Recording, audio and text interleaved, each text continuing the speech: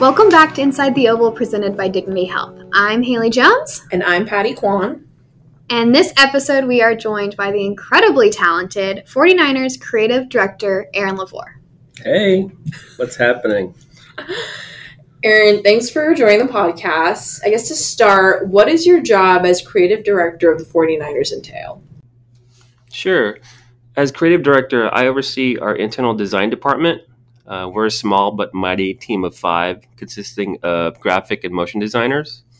We're responsible for building out the visual identity, supporting our marketing campaigns, and also maintaining brand consistency throughout all the artwork we produce throughout the organization. When you went to college, did you want to study design? I did. So in high school, by chance, I was in photo class, and this was the dark age, kind of shows my age. We were doing darkroom photography, and our darkroom kind of went out of commission. So we switched over to using computers and learning Photoshop. And at that point, I was like, this is really cool. And I was doing CD covers, also shows my age, CD covers for my friends. And they were like, this is really good. You should keep doing this. I didn't really take it seriously until I got to junior college and I took design classes. And that was just kind of like what solidified my kind of path into graphic design. What was classes like in high school for something like design? It was still, I think it was pretty generalized. It's like, and I was doing art class and photography class, and there wasn't a specific graphic design class yet. I really didn't figure that out until like my second or third year in college. That's interesting. My art design background is kid pics in like second grade. So I was a big Microsoft Word art person. Yes. Clip art, Microsoft clip art. So we've made it a long way since then. Obviously, you're a talented designer, but we also have to know you're incredibly passionate about music, which is showcased by the fact that you literally brought your own microphone to this recording, which, by the way, is our first ever Inside the Oval recording in person. Except I did one with Christine Zambetti, which oddly also a designer. Also a designer. We're on a real kick. Yeah. Heavy vibe. Where did your love of music come from, and how have you been able to incorporate that passion into your design work? I've always done music. I think as early as I can remember, I learned how to play piano by ear when I was like 6 or 7 years old. Never had formal training with music whatsoever, but always had the interest, the deep interest in it. I made beats in high school. I DJ'd in high school. Picked up the guitar and bass guitar in high school. And that was like around the time in the 2000s where like punk bands and metal bands were really a thing. So I was in a couple bands and kind of jumped around from instrument to instrument. But like the whole process of like learning to write music, songwrite, is what I figured out in art. You learn how to like create in the same manner. Like you learn your tools. You use your skills to kind of think things through and kind of attack your creativity. And I try to explain that as much as possible with visual art. Like I kind of work the same way. Like if I'm writing a song, I have a spark in my head, like an idea. And I just really like chase after the spark. And what I tell our designers is that like if you have that spark for something, like even if it's like a really small idea of our concept or for like a wallpaper or whatnot, go after it and kind of do the research, whatever it takes. But like I would love for you to just explore, even if it doesn't go anywhere, just like don't leave anything unturned, because you never know what will come out of like your idea visually. Do you ever storyboard? There's a lot of different types of designers. It's hard to say. I visualize things in my head really well. There's one type that will like totally sketch things out on paper, right? And that helps. But I like how I, produce music. Will chase after something, and I know like my tools really well. That's not to say that I have like a downloads folder full of things that I was researching in my laptop because there's one of those and I kind of hide it. But social media and the internet is just like a powerful tool for kind of dig into your creativity. I could be scrolling Instagram stories one night and something will, it's going to spark my head. And I'll put that in my favorites, or what do you call it? The saved folder. Saved, yeah. And I have that, like, it's just a random saved folder in my Instagram. But, and I'll organize it to like things that pertain to our brand, like Faithful to the Bay. And I'll just reference that in our meetings. Like, hey, look, check this out. Like, that's really dope. How do we do that? Or how do we like try to incorporate that in our brand? So stuff like that. I guess along those lines, like I feel like for sports social, at least, like if there's a trend, everyone hops on that trend. Mm-hmm. Like how are you able to like express your creativity when, like sports creative either like starts to look the same or like, things get like repetitive? Like how do you just like break out of that kind of mold? Yeah, I think that's our biggest challenge with our creative team is that we love to get inspired by other teams, especially other things in sports or fashion. But we always have to, and I really hone in on this, like we really have to like see things through a lens of like, does this fit the 49ers brand? And sometimes it's really tough to make that decision. Like, no, that doesn't fit. Like, some things are like really glitchy in like motion design, or some things are really like grungy. I always thought like from, the time I stepped foot here is that, let's not like do it that way. Like we have to bring in history, a certain kind of like excellence or like cleanliness to our brand. And it's hard to really explain unless you really like massage it in, while you're working on stuff. But, early on when we bring in designers, that's huge. Like once you really understand, like really kind of massage that, like it's like a 49ers DNA or the 49ers way, as they say in football. Once they understand that, then it's a lot easier to like move projects from beginning to end because there's less direction there. Like, oh yeah, you understand it. I want to go back to the saved folder. Do you ever go back like really far and see what you thought was like interesting years ago? Yeah. Is it the same as what you think is cool now? It literally changes every year, because that's how fast we have to stay agile as creatives. And I could tell you, like my portfolio from when I first started designing, or first started in sports design, was just kind of embarrassing. But if you look at the landscape, I mean, before social media, we're just kind of like working in the dark. I felt like, I didn't even know our counterparts in other sports Bay Area teams. On that subject, when Christine was on the podcast, her like number one piece of advice to people applying for design jobs was to submit a portfolio. Mm-hmm. How often do you or should you update your portfolio? And like, what do you think when you're looking at someone's makes a good portfolio? Yeah, I think when you're trying to make it in sports design, I think there's a lot of competitiveness now. And the ones who really jumped out at us were ones who or creatives who we've known already. Like, I don't know how. Like, I'm not searching for creatives out there. Some really like kind of sell their brand. And there's a certain, how do you say, way to do it. Like some of them are kind of overbearing, like, well, you're doing this. You're in my DMs too much. And I try not to like reply to DMs. Yeah, there's a certain cadence or tonality to it. But the act of like keeping your portfolio updated and like up to date, like even if you don't have work that was published, work that you do personally, like that still jumps out at us. And I'll speak to the creatives out there. We get a lot of portfolios that are just like sports Instagram posts per se, like really Photoshop heavy. And those are great, like, but they become kind of like the cover photo for a portfolio. Like our team specifically look deeper into skill sets. Like, can you do motion design? Can you do illustration?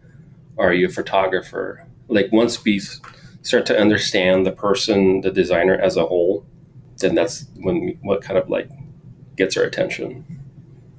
Kind of along those lines, perhaps not. I'm kind of curious about, like, I know we joke about like a design graveyard of just things that are created and we can't use for whatever reason, or, you were saying that creatives always have to be agile. How would you describe yours, and like how many things do you think you've sent to said graveyard? It's like daily. The biggest graveyard, and it's probably obvious by now, is the Super Bowl. We were recently in 2019. We worked more than a month. We had to be prepared for a parade. So we were wrapping trains and having mock-ups for, street signs, street banners, stages. And we also had social media like ready to go in case we had, won the final score.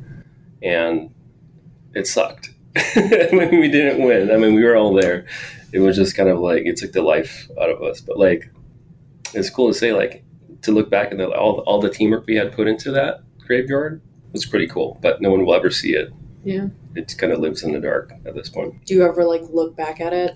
Or yeah, when I move folders around. Yeah. Like, oh yeah, that was cool. That one time. Let's do it again. Let's just maybe just use that logo again. Yeah. Okay. With 15 years of professional sports and entertainment experience under your belt, you had to start somewhere. What was your first job in the creative design field out of college? Out of college, so I was interning in college at a local marketing agency. It was really like a couple of people, marketing experts. But that's where I kind of built my portfolio. And then when I graduated, I was like full hunt mode. And back then in 2007, you were hunting not on LinkedIn, because I don't think that was a thing yet. I was on Craigslist. Craigslist. So I was reading, and you couldn't tell, like, it's like the Wild West in Craigslist, right? Like, you could read something that, like, someone's selling their shoes or whatnot, or like their bike, and then all of a sudden there's a job post. Like, I couldn't believe it when I saw a job post for a graphic designer for the Golden State Warriors. And this was like, they had just come off their We Believe run in 2007. Like literally like a week after they had ended their season, they put this job post on. I was like, this isn't for real. But I applied, and then 3 or 4 days later, I got an email from their creative director that they wanted to get me in for an interview. So I did everything. I put together my physical portfolio. I remember like the interview, I brought like a 2-foot wide like portfolio to bring along with me. Like I was like going for like a school project, like I'm presenting. It was like a trifold. Yeah, it really was. And I was like, I remember during the interview, I was just kind of just shuffling around like, man, what? This is like not convenient. Like, people just bring like laptops or iPads now, but yeah, that's how it was. And then the kicker was, I think they really liked my personality. And I asked my girlfriend if I could borrow her We Believe t-shirt, because I'd wear it underneath for good luck, like to show I was like a big Warriors fan. And I, at the interview, I unbuttoned my shirt a little bit. I was like, look, I'm a Dubs fan. And they were like, ooh, awesome. But I ended up getting hired there, worked there for almost 8 years. It was like through thick and thin. Like we started with, after that We Believe run, it was just like kind of the dark ages again. I feel like we stopped winning. We were like the worst team in the league. And then, changed coaches, changed ownership, and then went on that run. So I kind of saw like the whole spectrum of winning and losing, and seeing like a very young Steph Curry like really change the impact or the trajectory of the Warriors, which is really cool. From there, what was your path to the 49ers? I'm assuming not Craigslist. No. Around that time when I'd left, I just got married, and my wife and I just purchased the house. So in my head, I was like looking for a startup job to, make more money. And I had this really interest in like, I want to work on apps. Like the iPhone had just come out. And I wanted to be on that, like the front lines to work on apps and being part of that kind of SF startup and being that kind of life or environment. So I did that for a few years, and then eventually landed at E2K, which is one of the companies or event companies that the 49ers work with, who manages the Gold Rush and all the live entertainment. So then I didn't know along the way, but like every stop I had, there was at least one person who eventually knew the hiring manager here at the 49ers. So it was really where like my biggest lesson, like of never burning your bridges, happened. And things were going sour at this one startup I was working at. And, I was looking for a new job, and it just made total sense. Like, I'm ready to for a bigger role. Like, I've been managing people, managing creatives at my job, and I wanted to be, a creative director or art director. And this role popped up, and it was just the perfect timing, perfect thing. My son was about to turn 1, and I'd been looking for a job to work closer to home. And Levi Stadium was obviously closer to San Jose, where I'm from. And I'd been commuting for like close to 10 years. And I was just kind of tired of it. But, when I got the job, it was just like the biggest relief to, be closer to home, be closer to my family, but also like literally my dream job. I grew up rooting for the 49ers and watching all of like the big games on TV. Do you remember your first project with the Niners? The first project was actually my test project, and they accepted it. It is still in use today. It's the AMP Squad logo. So that I wasn't even under payroll yet, and they took it and like ran with it. They probably started printing stuff for their stage even before I was hired. Yeah. Are test projects common in the hiring process? It's kind of like the last. Like, it kind of solidifies like your decision as a team if you're hiring somebody. It really comes down to like, there's the personality fit, and if you get past the first round, that you're obviously a personality fit. But then there's also a creative fit. Like our team specifically, we have a range of creative strengths or special powers, I would say. And we like to maintain that, like, if, Christine is really good at Photoshop. She's like Photoshop wizard. Noah's good at motion design, who's our other art graphic designer. And then Brandon is a really good illustrator, really good with a pen and paper. And I've always, kept that idea of like, if we're strong as a team, like we could do anything. That's kind of our mantra. And as a leader in the team, I wanted to make sure I'm like the glue person to make sure like, hey, you should work with this person because you're going to make it twice as good. And it's worked out so far in these 5 or so years. Oh, I have a random one that wasn't sent to you earlier, so sorry to put you on the spot. Like, do you know when like creative design became more prominent in sports, like marketing teams? I know for like social, it was like, 2012 was when like Twitter came out or whatever. Yeah, it was. Kind of dating myself again. Like I saw the changing of the guard. Like when I graduated, I assumed I was I studied, poster design, billboard. Like the big thing was like I'm gonna create a billboard one day for a big company. I eventually did, but like that was my goal, right? And I assumed I would work for some random tech company in the Silicon Valley, and found myself in sports. And so, I saw the changing of the guard. Like for the first 5 to 6 years, our thing was designing sales flyers. Like every time, like there'd be a new, like the LeBron pack or the Kobe pack, we designed those, and we kind of base our seasonal look as the main piece. And then social media came out, right? Like 2000, when was that? 2011, when Instagram started taking off. Yeah. 2010s. That's when things were like super digestible, right? And I had to adapt personally, and then the designers around me had to adapt. And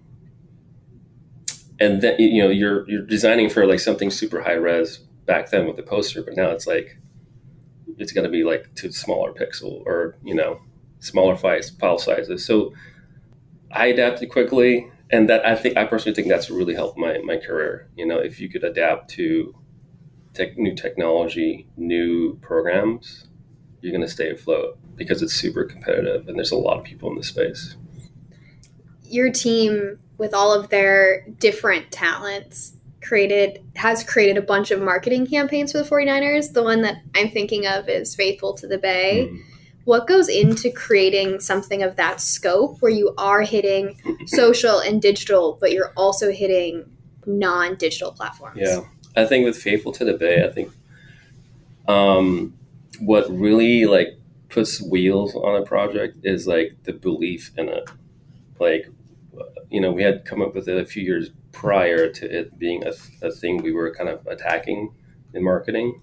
So we kind of like shelved that idea. Then when the time came after we were kind of finishing up our previous campaign, we looked at each other and looked at like, that idea, like, that actually works.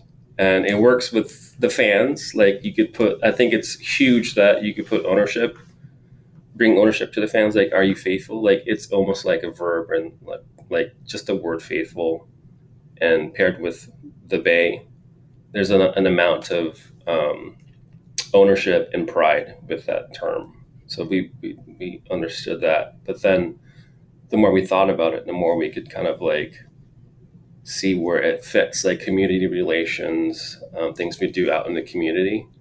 It still made sense. Like, you're faithful to the Bay, you're serving the Bay, and you're just kind of stewards to like, bringing change, bringing not just football, things that, you're part of the community and you're stewards of like good things. When I'm going back to storyboarding, so apologies, but when you are doing something where you're creating a campaign that it's more than just there's lots of people, do you guys then put that down? How do you keep yourself organized so you use similar elements or kind of make sure it's cohesive? Yeah. What's helped us was we've always leaned with like the 49ers history. And that's one tie into our fans. Like, they know our fans, there's a whole bunch of fans that know history front to back. I mean, I've watched the 49ers since 88, and I still don't know everything, even like being in this building. But to like really serve the history well in a way that it's still kind of like relevant or cool, like modernized, that's kind of been the formula we've been trying to achieve. So when we started researching for Faithful to the Bay, our best and I guess our X factor has been going to our museum on site. When we're kind of like, okay, what else can we, like, how do we get that spark? We'll just walk to the museum, and there's always something there. In this case, it was those historic jackets that say 49ers in the arching text. Those were like, I want to do a new one of that. And obviously everyone wears those satin jackets. That was like one of the original ideas we had with conceptualizing Faithful to the Bay. Like, how do we redo that in 2020? Make it cool, and also like be something that fans could pass on to their kids. That solidifies the future. Like, there's a few organizations that can do that, like the historic ones. But just kind of ushering that kind of fandomship, we thought was really cool. So those satin jackets were like the centerpiece to reaching out to the fans. How did your Bay Area roots kind of help inspire and shape that campaign? I know like you and Brandon are the two people who are like grew up here, just like from here, and obviously the marketing team as a whole is kind of from all over the place. So it's like, did people rely on you and your like upbringing and just being in the Bay for that campaign? Yeah, I've always been like the person in the room, like, Aaron, does that make sense to you? Like, that they're using the You're terminology. like Bay Area encyclopedia. Encyclopedia. I mean, there's several people, including Billy Barnes, who like is like the Bay Area music historian all of a sudden, and he's not from here. Right. He's from Kansas, which is amazing. But yeah, I think it's hard to say. But like when people come to me about like, is this the right Bay Area tone or does it hit right? I understand that because like I could put myself in at one, like I'm from here and also I'm a big fan. So that in marketing you make those kind of decisions and that helps you like make decisions. Because there's a lot of marketing campaigns out there. I won't name any companies or sports teams where it just like, from an outsider's point of view, it's like, does that even make sense? Like, you can be like super generic, like, we think of like seasonal campaigns like Rise Up, or we think of the most generic marketing term. But since the Bay Area is so prideful in our terminology, our music, and like in our environment, like things are really like, you have to really specifically like think about things. So the term "the Bay" is just, as simple as it sounds, it gives you a lot of pride as a Bay Area resident. What does being faithful to the Bay mean to you? Just exactly that. I'm from the Bay and I'm faithful. And I'll wear that jacket proudly too. You've worked for 2 Bay Area teams now. Even though like in proximity they're close to each other, are there differences in how you approach designing for the brand or the tone that you took with each one? There's a little bit of difference with, the calendar of basketball and football is a little bit different. Like in basketball, we have a lot more games and some of them back to back. So I felt like we were designing more rapidly and we were just thinking on our toes all the time. Whereas like in football, there's a kind of like a lead up period, and like people don't realize how hard we work in the off season. You guys could relate, like how people come up to you and say like, oh, what are you doing in the off season? Like, are you kidding me? We're like rebuilding and we have so much work, at least in marketing. But yeah, the timeline, but also like the fandomship, I think is a little bit different.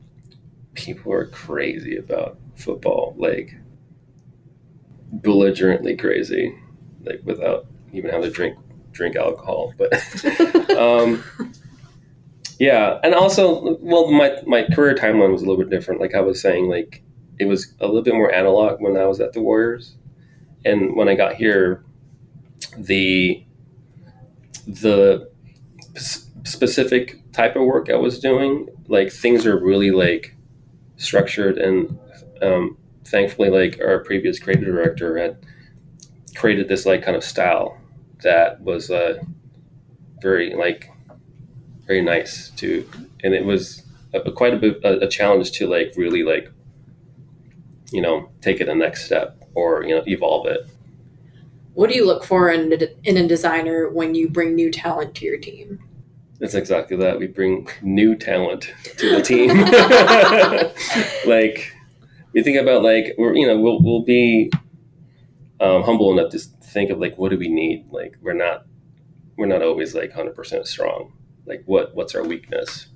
That usually makes or breaks a decision in the end.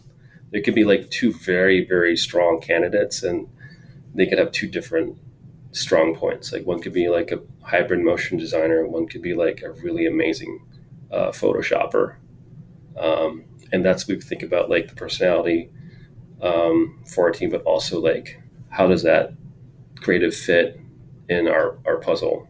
I like to humbly say we try to build a team as like the Power Rangers. Like we each come together and eventually become something bigger than we are individually. And I hope the content kind of shows that. For someone who wants your job, or eventually that's their ideal career trajectory, what would your advice to them be? Just keep grinding. Carve your own niche out. I think that's what really stands out. if you're good at something, you don't have to like. A lot of creatives think they have to get into sports right away. Like if that is your end goal to get into sports, like that you either in it or not. And if you don't make it, you make it into a team. That's your life trajectory. We're really like you can work for a clothing company or a startup company or a tech company and it's just still kill it. Your work will still be seen. And if you're good enough to like put your work out there, it will eventually be relevant when you look at resumes and cover letters and portfolios. When we look at portfolios in the hiring process, I try to be as neutral as possible. Like the sports portfolios like really stand out because it's the obvious one. But then there's other portfolios that are like, wow, this person has a really neat style or a really unique style. And I'll try to include that as well when we look at candidates. So you were recently featured on the cover of Graphic Design USA magazine, which was really cool to see. And I know you posted about it, kind of highlighting like your background and how you got there. So you were born in the Philippines and you grew up in East Side, San Jose. How is that experience, as an immigrant and just being, growing up in the Bay, like shaped who you are today professionally and like personally? Yeah, that's a deep question. With the society and just kind of awareness about like diversity, I've really like looked at like my past and like how our family got here and see that is like kind of really what shaped me. When we immigrated here, all he wanted to do, just to kind of be part of society, all he wanted to do was just be American. Like I learned English. Actually didn't speak Tagalog that well when I came here when I was 3 years old. But there's a lot of things I remember about just trying my best to be American. Like, and this is kind of like shameful. Like I was in third grade and my classmates and I were like kind of pointing out like where we were born. And I randomly pointed at the US map and it was actually like on Kentucky or something. My classmates were like, "You're from there?" I was like, "Yeah." Embarrassing in my head, but I was just trying to fit in. And then that's one of the things that I remember. And then, also growing up in East San Jose, like my parents didn't have a lot of money, lower income. So that really shaped kind of like my hunger. And my brothers actually talked to me about it. Like, it's kind of like, it just kind of feeds our energy as far as like our careers. And my older brothers are software engineers. My younger brother's a marketing director. And we each have our own careers, but like we share the same kind of fire. And it's not like we didn't have it completely bad. Like we had a great childhood, but we didn't have a lot of things we didn't have. Like there was actually like days where I didn't eat dinner or go to bed hungry a lot. So those things would stick in my head. My mom and dad not having money. My mom would be crying in her room saying we can't pay for the house, we have to move out or else we're going to lose the house. So like being as a kid and just kind of witnessing these things kind of like instilled like a fire in me. So that, like nowadays, like when there's like challenges and people say this, like, dude, you're always calm all the time. Like, well, it's not these things that seem like fires are really not that bad. Like no one's losing a limb, it's not a life or death situation. So I try to like, at least for my team, like instill the calmness amongst our team. Obviously your family is really important to you. I mean, since joining the team, you've become a father of two. Mm-hmm. How do you balance that fire and that drive to be a director and work in this industry and be there for your family? Yeah, it was a learning process, to be honest. You've been working at startups. It was hard to find the balance. Like the last startup I was at, my son was not even 1 year old. And I was having trouble getting home on time to eat dinner. And then there'd be a lot of like, like, where were you at home? So And when I got here, I made sure that once I'm home, and I'm 100% dad, 100% husband at home, because once you start intermixing them, like it's hard to, create that divide. Like, when I'm in the office, like I'm 100% creative director, designer, and I'm focused. And I love that. Like once you embrace both sides as a parent, I think it really helps. And the pandemic definitely didn't help because it was a lot of things overlapping. Like, I mean, that's a whole nother conversation, but I remember in 2020, like having to do preschool Zoom at the same time I was leading meetings was like juggling that I could not handle. And I'm sure all the parents had similar stories back then. Have you started doing homework help yet? He has homework, but it's not really like it's real. He aced. I'm like, you're acing that like 3 + 2 and coloring in the lines. But yeah, we're not there yet as far as like hands-on. I'm actually bracing myself. Like when he gets to like 4th grade and he has to do like advanced multiplication or like what do you call it, subdivision or whatever you call it. I don't even know. I'm going to have to do my own research and watch YouTube. I know. I think it'll start way earlier than I would think, not being able to help a child with homework anymore. In my head, I'm like, I'm an educated woman. I could help them through high school. I don't think I could. I forgot all the history and advanced math. Like in high school, I thought I was going to be, my dad was a mechanical engineer. So I thought that was my direction I was going. And I was in calculus until the first week of calculus. I couldn't understand anything on the board. I was like, my brain just couldn't process it. And I was loving the complete opposite side of my brain, like just photography, design, and art. That was really like kind of making my eyes open. But math was like, it's so foreign. Yeah. Thankfully, there's no calculus needed in marketing, to my knowledge. I don't know. Noah was just using a ruler out there, so math is still required. Math is hard. Math is hard. Yeah. So I remember 2 years ago, you, myself, and our CMO, Alex, worked together to get a message out from the 49ers accounts to bring awareness just to the rise in anti-Asian hate crimes at the height of the pandemic and that were happening, across the Bay Area. And for me, as harrowing and scary as that was, it was like a point of reflection seeing 3 Asian Americans working together to promote change because we were blessed and fortunate enough to be in a position to do so. Which leads me to my question, what does representation mean to you and why does it matter? I mean, it just really hasn't been like that up until now. Just being aware of people that look like you or people you look up to.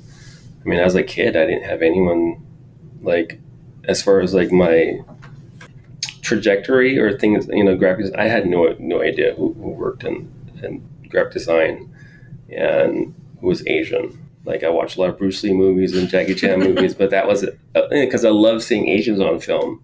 But it wasn't until recently, you see Crazy Rich Asians, and then the Disney movies come out that are created by Asian Americans, and that's just cool to see. And being in the room in our office with the 3 of us Asians and more in the organization, I think it's really important to just kind of embrace that.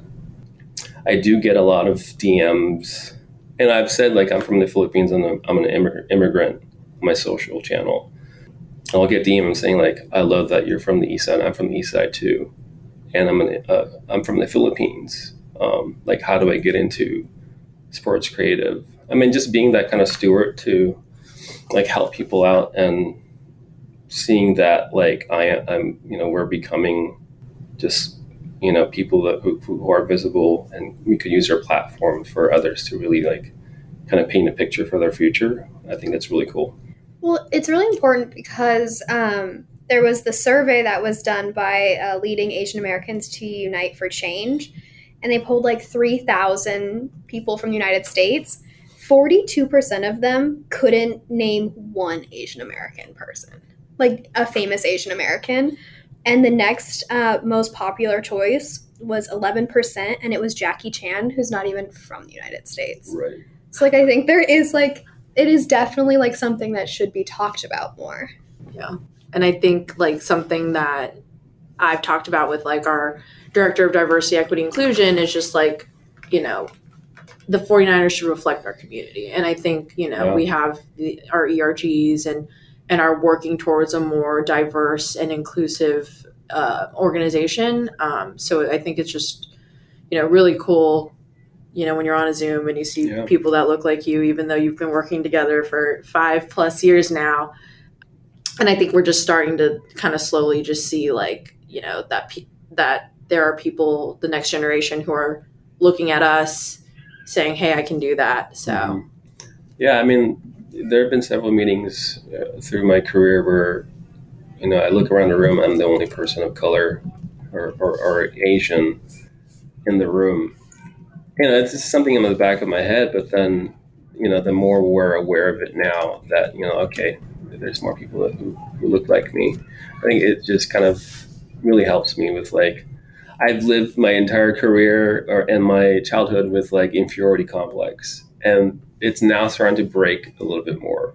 And a lot of it has to being an immigrant, growing up lower income, and just having to fight through, like, obstacles, I think. And definitely the organization has helped make people, you know, have the equal opportunity, and just, you know, just the awareness really helps. How do you hope to see diversity and representation in the NFL advance in the next 5 years? Yeah, I think especially our area, our demographics, like a huge amount of our fans are Asian and of color. The NFL is doing a really good job of, like, starting to roll out, like, the Latinx initiatives, AAPI initiatives, and I think more of that would be great. And it doesn't stop there. I mean, there's other tentpole calendar days where, Hanukkah, we focus on things that are on their social calendar. But, like, what else can we do to really, like, make people feel like included as far as fandomship? Final question. I think we've asked it on every single podcast. Patty and I actually have a new one today. We helped build the stage for Media Day. But do you have anything you've done with the 49ers that would be considered in other duties as assigned and probably wasn't on that? Well, that was first. Today. We were lifting heavy objects. That's on there, though. That's like must be able to lift 25. My back is feeling it. There's some projects that, you know, people, we mentioned I do work on music. So we had our Faithful to the Bay manifesto. So I actually created the music from scratch. I produced some music for that, and they had a voiceover with Keena Turner. And then we had, like, a throwback jersey reveal. I did the music for that as well, and brought in a rapper. That's definitely not in my, like, visual design or creative director role, but I like to keep it that way. Like, if you have a strength, and even if it's something you do on the side, like, go for it. Like, you all have your daily jobs, but you're now, like, podcasters, and you're good at it. So for better or for worse, you should definitely, like, keep at it, because I think it's a really unique platform. Well, Aaron, thank you so much for coming on the podcast and speaking with us. You are welcome anytime. This was a lot of fun, and we should do more of these in person. I know. This was actually great. Yeah. Eye contact is good. Hopefully you don't lose that through the pandemic, you know? Yeah. Eye contact and smiles.